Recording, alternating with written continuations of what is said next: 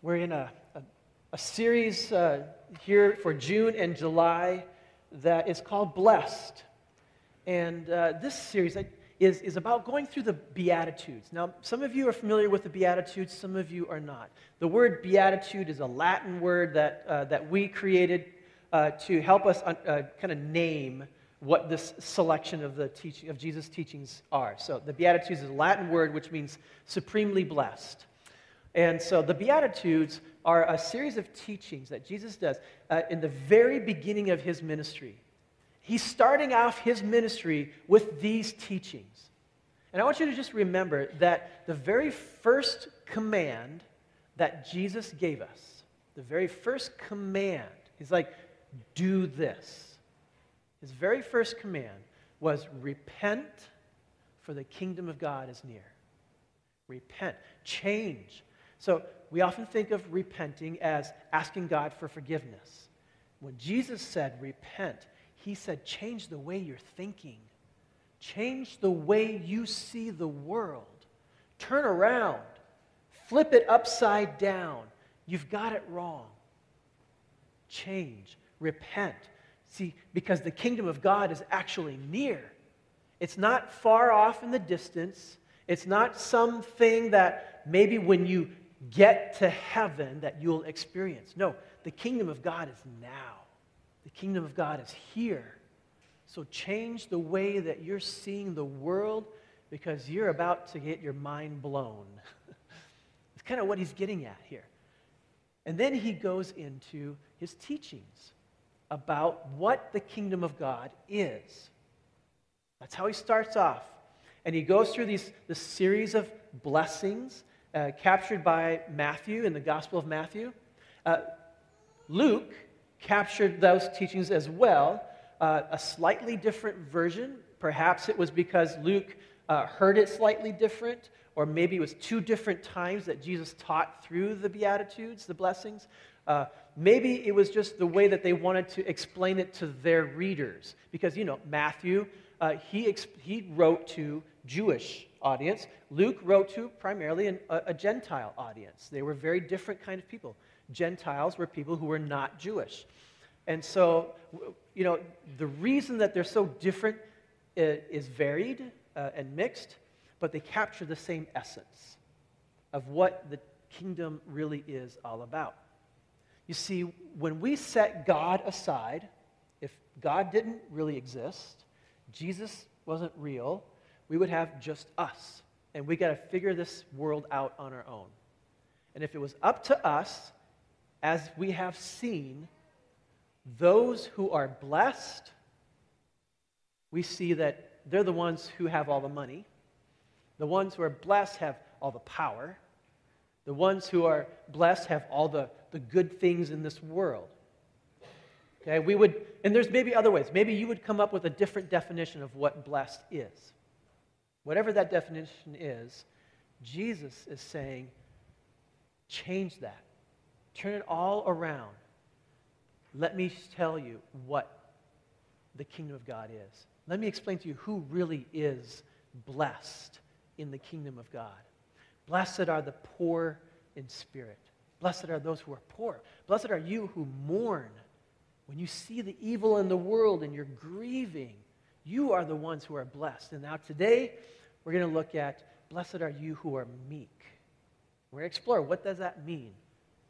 Okay, so before we get into this passage, I just want to highlight that the world that Jesus was teaching in, living in, isn't necessarily all that different from the world we have today. Very similar. They had all sorts of racial tension between different ethnic groups. They had all sorts of political tension between different ideologies of how things should be run. They had all sorts of conflict between classes and different types of people with different wealth categories, the rich and the poor. I mean, it's really not all that different from us today. And there are some other similarities, too, that we're going to explore. Reflect on the last few years, all the racial tension that we have seen in our country, right? What do you do about it? There's different experiences, different ideas of what to do and how to solve this tension. All the political tension that we've experienced, different ideas of how to solve problems and build our nation. Some people use violence to express themselves or to try to get their way. And others choose silence, and they just remain quiet, don't say anything at all. Those who are promoting violence tend to look upon these people as weak. Perhaps they're sheep, they're not strong enough in their convictions, and they're just going along with it. These people will look at those people and say, "You're just, it's evil, it's violent, and it's not helping. It actually creates more." So what do we do? How do we figure this out? There's tension. Jesus, thankfully, gives us guidance. He gives us guidance in this world. And so that's what we're looking at through this passage in Matthew chapter 5. So let's explore it together, okay? Matthew chapter 5, verses 1 through 12. If you have a Bible, go ahead and open it up to this passage. Grab a pew Bible in front of you if you want, and turn to page 1377. Matthew chapter 5, verses 1 through 12. But we're going to look specifically at Matthew chapter 5, verse 5.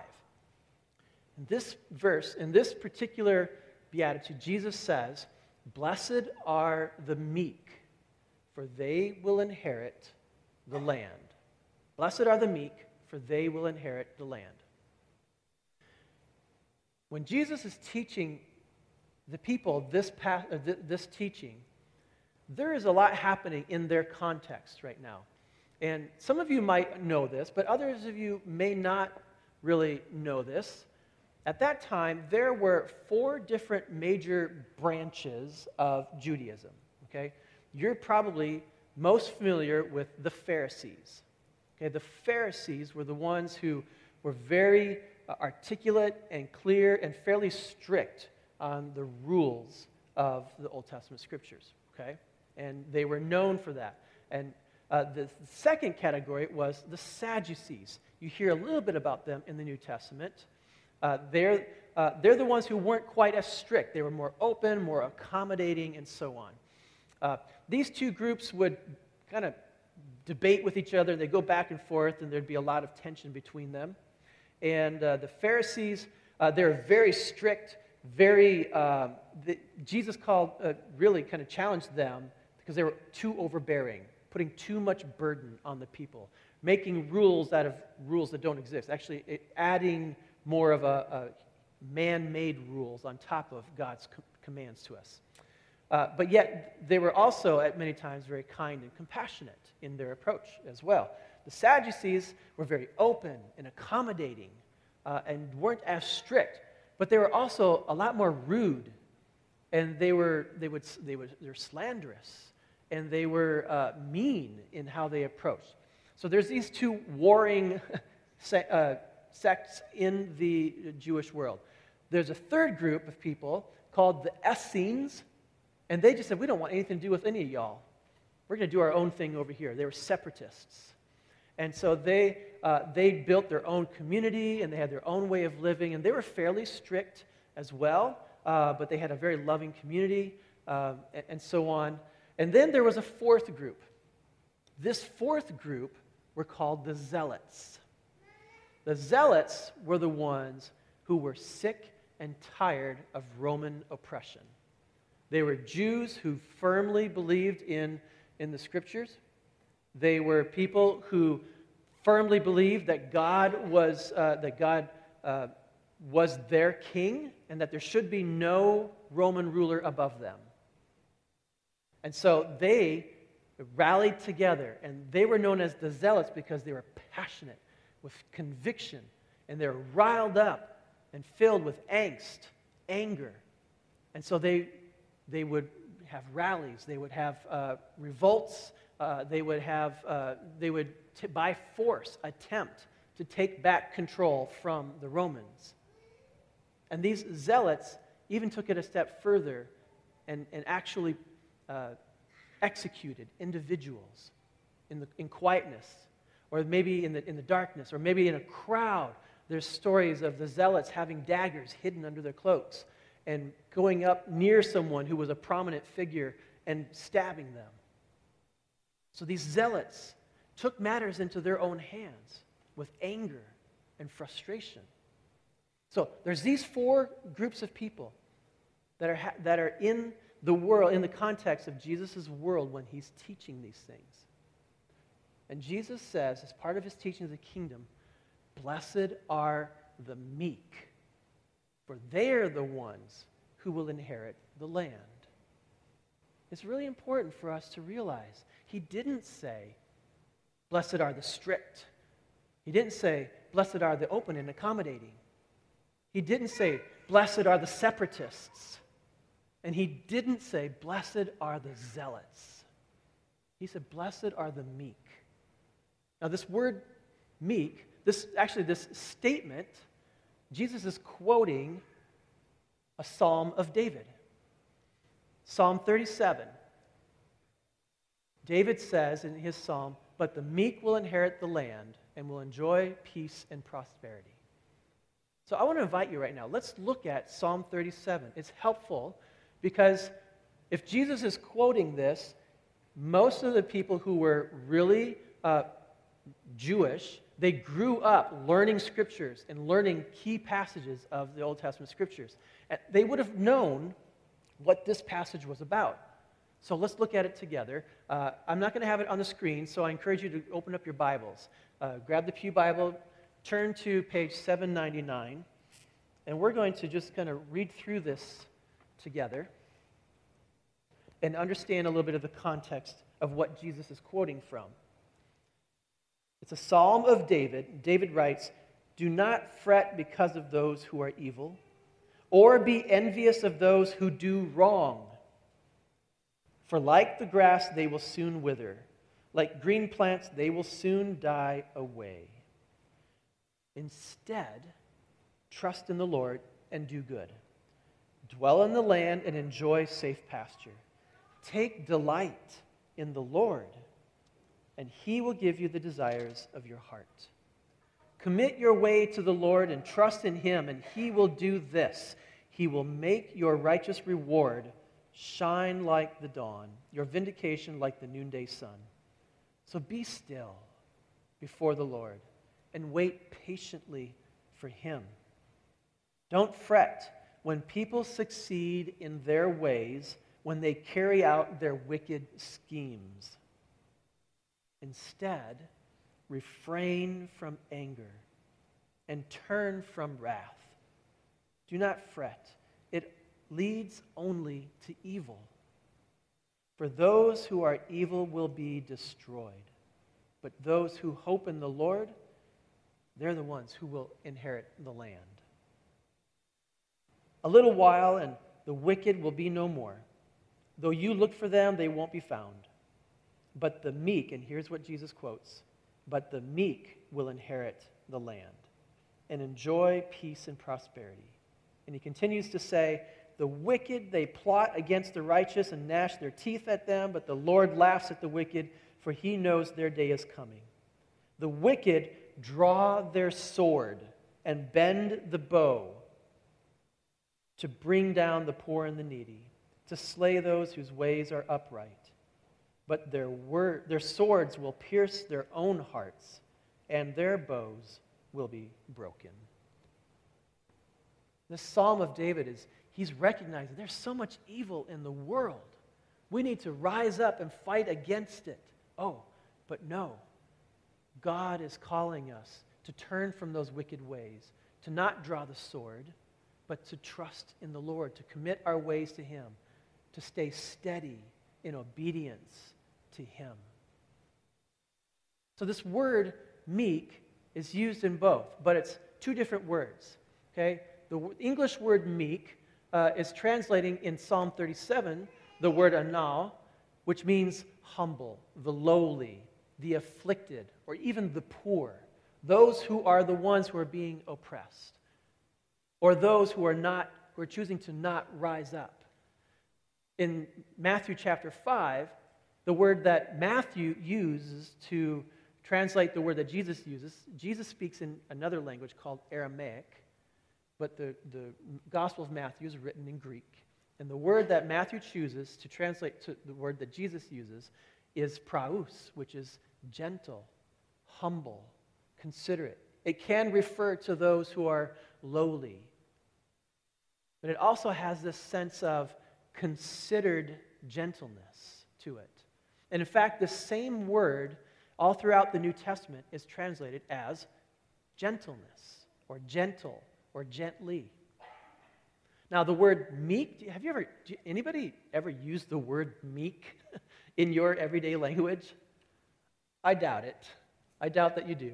Okay, so what does this mean? Where does this come from? The word meek is an old Norse. So Norse, is that like Viking or like Norwegian? Something like that? Okay, it's an old Norse word that means gentle. Okay, the gentle. We sometimes think of this as Jesus saying, "Blessed are the weak, for they will inherit the land. Blessed are the ones who are soft." Okay, we kind of, that's in a negative connotation. But there's so much more to this, my friends. You see the word meek, the word gentle, as Scriptures is using it, is this. Gentleness, scripturally, is power-controlled. Because these people, think about the zealots that I told you about. The zealots, when they work together, they rise up with great power, with this movement. But they were lashing out with anger, taking matters into their own hands. Power is among the people because not only do we have power with ourselves, but we have power from God. And scripturally speaking, the power, the indwelling of the Holy Spirit, the presence of the Spirit in our lives gives us the very power of God. But we are in management of our experience in this world. So think of this. As we go through these passages here, remember that gentleness is power-controlled. Gentleness is a quality of the powerful, not the powerless. Now, the New Testament provides a variety of passages that talk about gentleness. The first one that I want to look at here is teachings of Jesus further. In Matthew chapter 11, verse 29, Jesus says, "Take my yoke upon you and learn from me, for I am gentle and humble in heart, and you will find rest for your souls." In Matthew 21, we see Jesus quoting Zechariah 9. As Jesus is about to go into the Jerusalem, the city of Jerusalem on Palm Sunday, we sometimes call it the triumphal entry. It was very much more of a peaceful entry. Jesus says, "Say to the daughter of Zion, see, your king comes to you, not strong and mighty, but gentle, and riding on a donkey, on a colt, the foal of a donkey." We see the word gentle being used by the Apostle Paul. If we look at this next passage, Corinthians chapter 4, he says, "Some of you have become arrogant in your opinions," basically, "as if I were not coming to you." Meaning, Paul was writing from a distance, and he started this church, and he went on to another city, and they started rising up, voices started rising up with strong opinions and becoming arrogant in their self-understanding of Scriptures. But Paul says, "But I will come to you very soon, if the Lord is willing, and then we'll find out not only how these arrogant people are talking, but what power they actually have."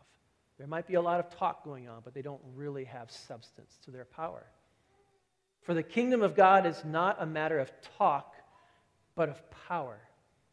So, let me ask you this question, he says. What do you prefer? Shall I come to you with a rod of discipline, meaning showing my strength, and put you in your place, or come in love and with a gentle spirit?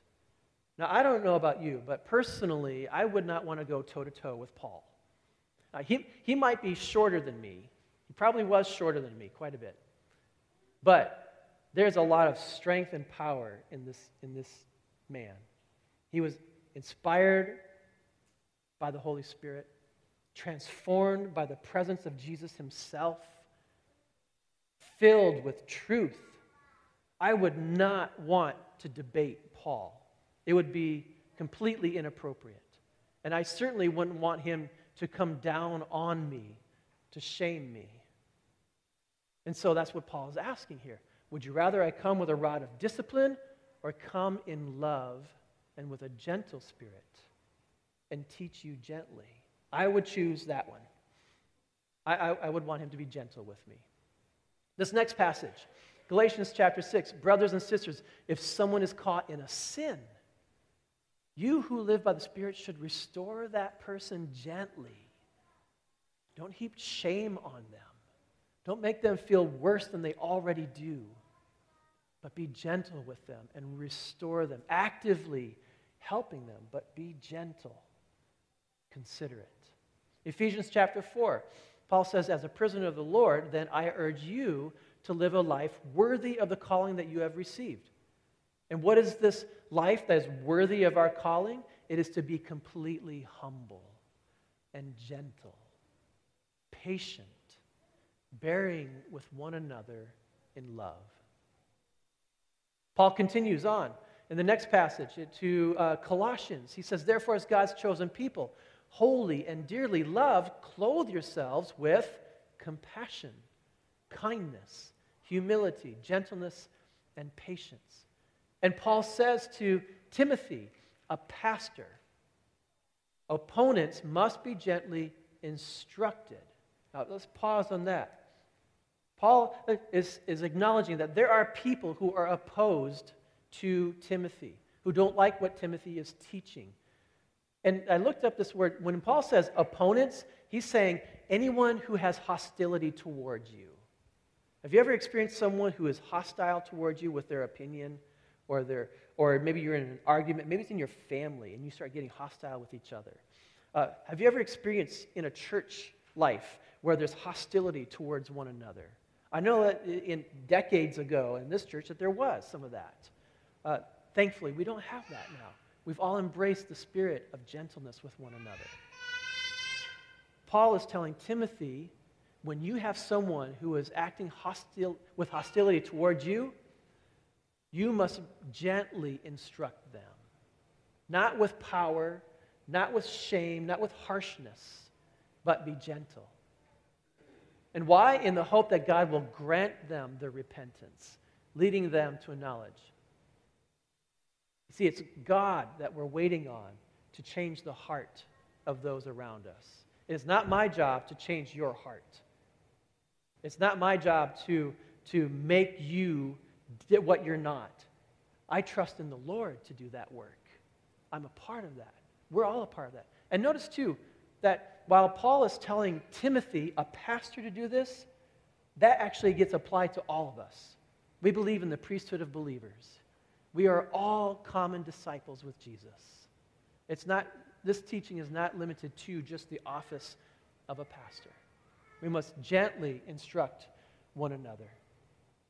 In Titus, Paul says, remind the people to be subject to rulers and authorities, to be obedient, to be ready to do whatever is good, to slander no one, to be peaceable and considerate, and always be gentle toward everyone. I know that we have a tendency, just as human beings, to easily slander other people, don't we? We talk bad things about their reputation. We have a tendency to assume the worst of other people. Leaders in positions of leadership, they're just being selfish. They don't really care about us. They did this, and it wasn't really true. We think it's true, but even if it is true, we're really making it worse than it really is. We tend to do that. Paul is teaching Titus here to be gentle, to not slander anyone, to be considerate. And then finally, in this last passage, Peter himself, who, by the way, was a zealot at one time. He was known as Simon the Zealot. And he says this, but in your hearts revere Christ as Lord. Always be prepared to give an answer to everyone who asks you, to give the reason for the hope that you have. Why do you have this conviction in your life? Do this with gentleness and respect, keeping a clear conscience, so that those who speak maliciously against you and your good behavior in Christ, that they would become ashamed of their use of slander against you. Friends, we are being called to live with gentleness toward one another. When I think of gentleness, I have a picture in my mind. Pastor Mike, I'm sorry, I didn't ask you if this was okay in advance, but I know we're brothers, and so I appreciate the picture that you shared with us when you announced the birth of baby Andrew. And there was a picture. Some of you may have seen it. I don't have it here, but I'll explain it to you. It was a picture of Pastor Mike holding baby Andrew in his arms, staring into Andrew's eyes, right? And Andrew was staring back. And it was a picture over the shoulder, over his right shoulder, looking down at the baby. And it was beautiful. And to me, this is a picture, an image of gentleness. You know, when you have a baby in your hands, you have to be gentle, right? I mean, when you let a toddler cuddle with a baby, what are usually the first words you say? Be gentle, right? You better be gentle. Please be gentle, right? Okay, that is a picture because there's great strength in Mike's arms. There's great power in who he is and what he's able to do. The toddler who has not quite learned how to truly control and self-regulate their own strength, their own power, they're being coached and guided how to be gentle with the baby. And that is a picture of what Jesus is doing here. He's saying to us two things: a blessing and an invitation. First of all, the blessing. The blessing is this: those of you who are meek, who are gentle, those of you who live gentle lives, you're not given to rising up with revolt, with anger, and expressing, and going out and damaging businesses in a riot, going out and vandalizing government buildings, going out and slewing anger and madness at each other. Those of you who are given to gentleness, consideration of others, moderate discussion and conversation, those of you who are willing to subject yourself to the rulers and the authorities above you, even if you don't agree with them, even if you hate them, you're willing to act with gentleness. Jesus is saying to you, keep going. You are the blessed ones. You are the meek. You are the ones who will eventually inherit the land that you're fighting so terribly hard for, the kingdom of God. You are the ones who are in the kingdom of God. Now, that doesn't mean that you don't speak truth. It doesn't mean that you don't hold conviction and that you don't act with conviction. Jesus himself turned over tables. Jesus himself went face to face, toe to toe with those Pharisees, and he had some choice words for them, didn't he? Pretty harsh words at times. But let's just remind ourselves, the Pharisees were responsible for the spiritual nurture of God's people. And they were doing a terrible disservice with the way that they were teaching the people of God. And Jesus had to correct them very clearly. Now, that doesn't give me license to go and choose who I want to try to be the same with. I'm being commanded to be gentle. And so what we want you to hear here today is that those of you who live gently, you are the blessed ones. Keep going. Be encouraged. Don't give up. Don't give in to the anger. Don't be distracted. Stay true and stay committed to waiting upon the Lord. But there's also an invitation. The invitation, I have 4 things here. I think Jesus is also inviting us to honor those who are gentle. To honor them. Respect them. Don't dismiss them as being weak. They're actually being strong. It takes a lot of strength to restrain yourself. Emotional strength to be restrained. So honor those who are gentle. The second invitation is to learn from those who are gentle. Learn from them. They are our models. They are the ones that we look to learn from and to be discipled by.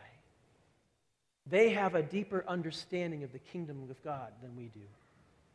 So think about for a moment, is there anyone in this church, or maybe in your life, that really exemplifies gentleness in their approach to tension, to conflict? Anyone who has really modeled a gentle way? Maybe instead of coming out to you with anger, they come at you from the side and say, hey, I've noticed this. I'd like to talk about that. How do you feel about this? Can you help me understand what's going on? Okay, so here's where I'm coming from. Right? That's gentleness. Just getting mad and start telling you what their opinion is, that's not gentleness, right? Okay? So who are those people that you know that are being gentle? Look to them. Learn from them. Number 3, practice gentleness in your life with others. Okay, so today's Father's Day, right? Fathers, it is vital that you practice gentleness with your children. You are the adult. You are the strong one. You are the one that has gone through all the experiences, right? And so approaching your children with unregulated emotion is damaging. You must practice. Now, again, this is practice. So we're not here to shame you in any way. But practicing is that you try it again. When you mess up, you admit that you messed it up, and you ask for forgiveness, and then you try it again. So practice gentleness with your children. Spouses. Sometimes we get so comfortable with each other that we just go head-to-head with each other, right? We tend to just cut loose on all the restraints and we just let our words fly. My friends, we need to be gentle with one another, with our spouses. So, is there a way in which that you need to change how you talk with your spouse to be gentler? Let's be gentle with one another in the church, especially in the church, right? If you have something that you don't agree with, you don't like, if someone's in sin, approach every conversation with consideration of the other person's perspective, asking questions. Help me understand. I've noticed this, but I don't understand this. Can we talk about it? How about practicing gentleness in our political world? There is a better way, and it's the Jesus way. And if we really trust Jesus, Jesus is serious when he says, blessed are the meek, the humble, the gentle. If we trust him, then we must be obedient and seek that gentler way with one another. 4th, you have to be gentle with yourself. Now, some of us are really gentle with others, but we are harshest with ourselves. We say words to ourselves, we have expectations about ourselves, and we are constantly disappointing ourselves or feel like we're constantly disappointing God. My friends, God has nothing but great love and compassion for you. and grace for you, embrace that same for yourself. If you are being harsh with your own self, it's okay to let that go. It's okay to not be perfect. You're not called to be perfect. You're called to be your best in whatever you do, your best in whatever situation you are with God's help. Be gentle with yourself as well. Friends, when we really believe Jesus, when we really embrace what it means to honor the meek, that the meek are blessed, and that we are invited into that meekness, into that gentleness, that's when we see the kingdom of God really come alive in this world. May we be the people who see the kingdom come with gentleness.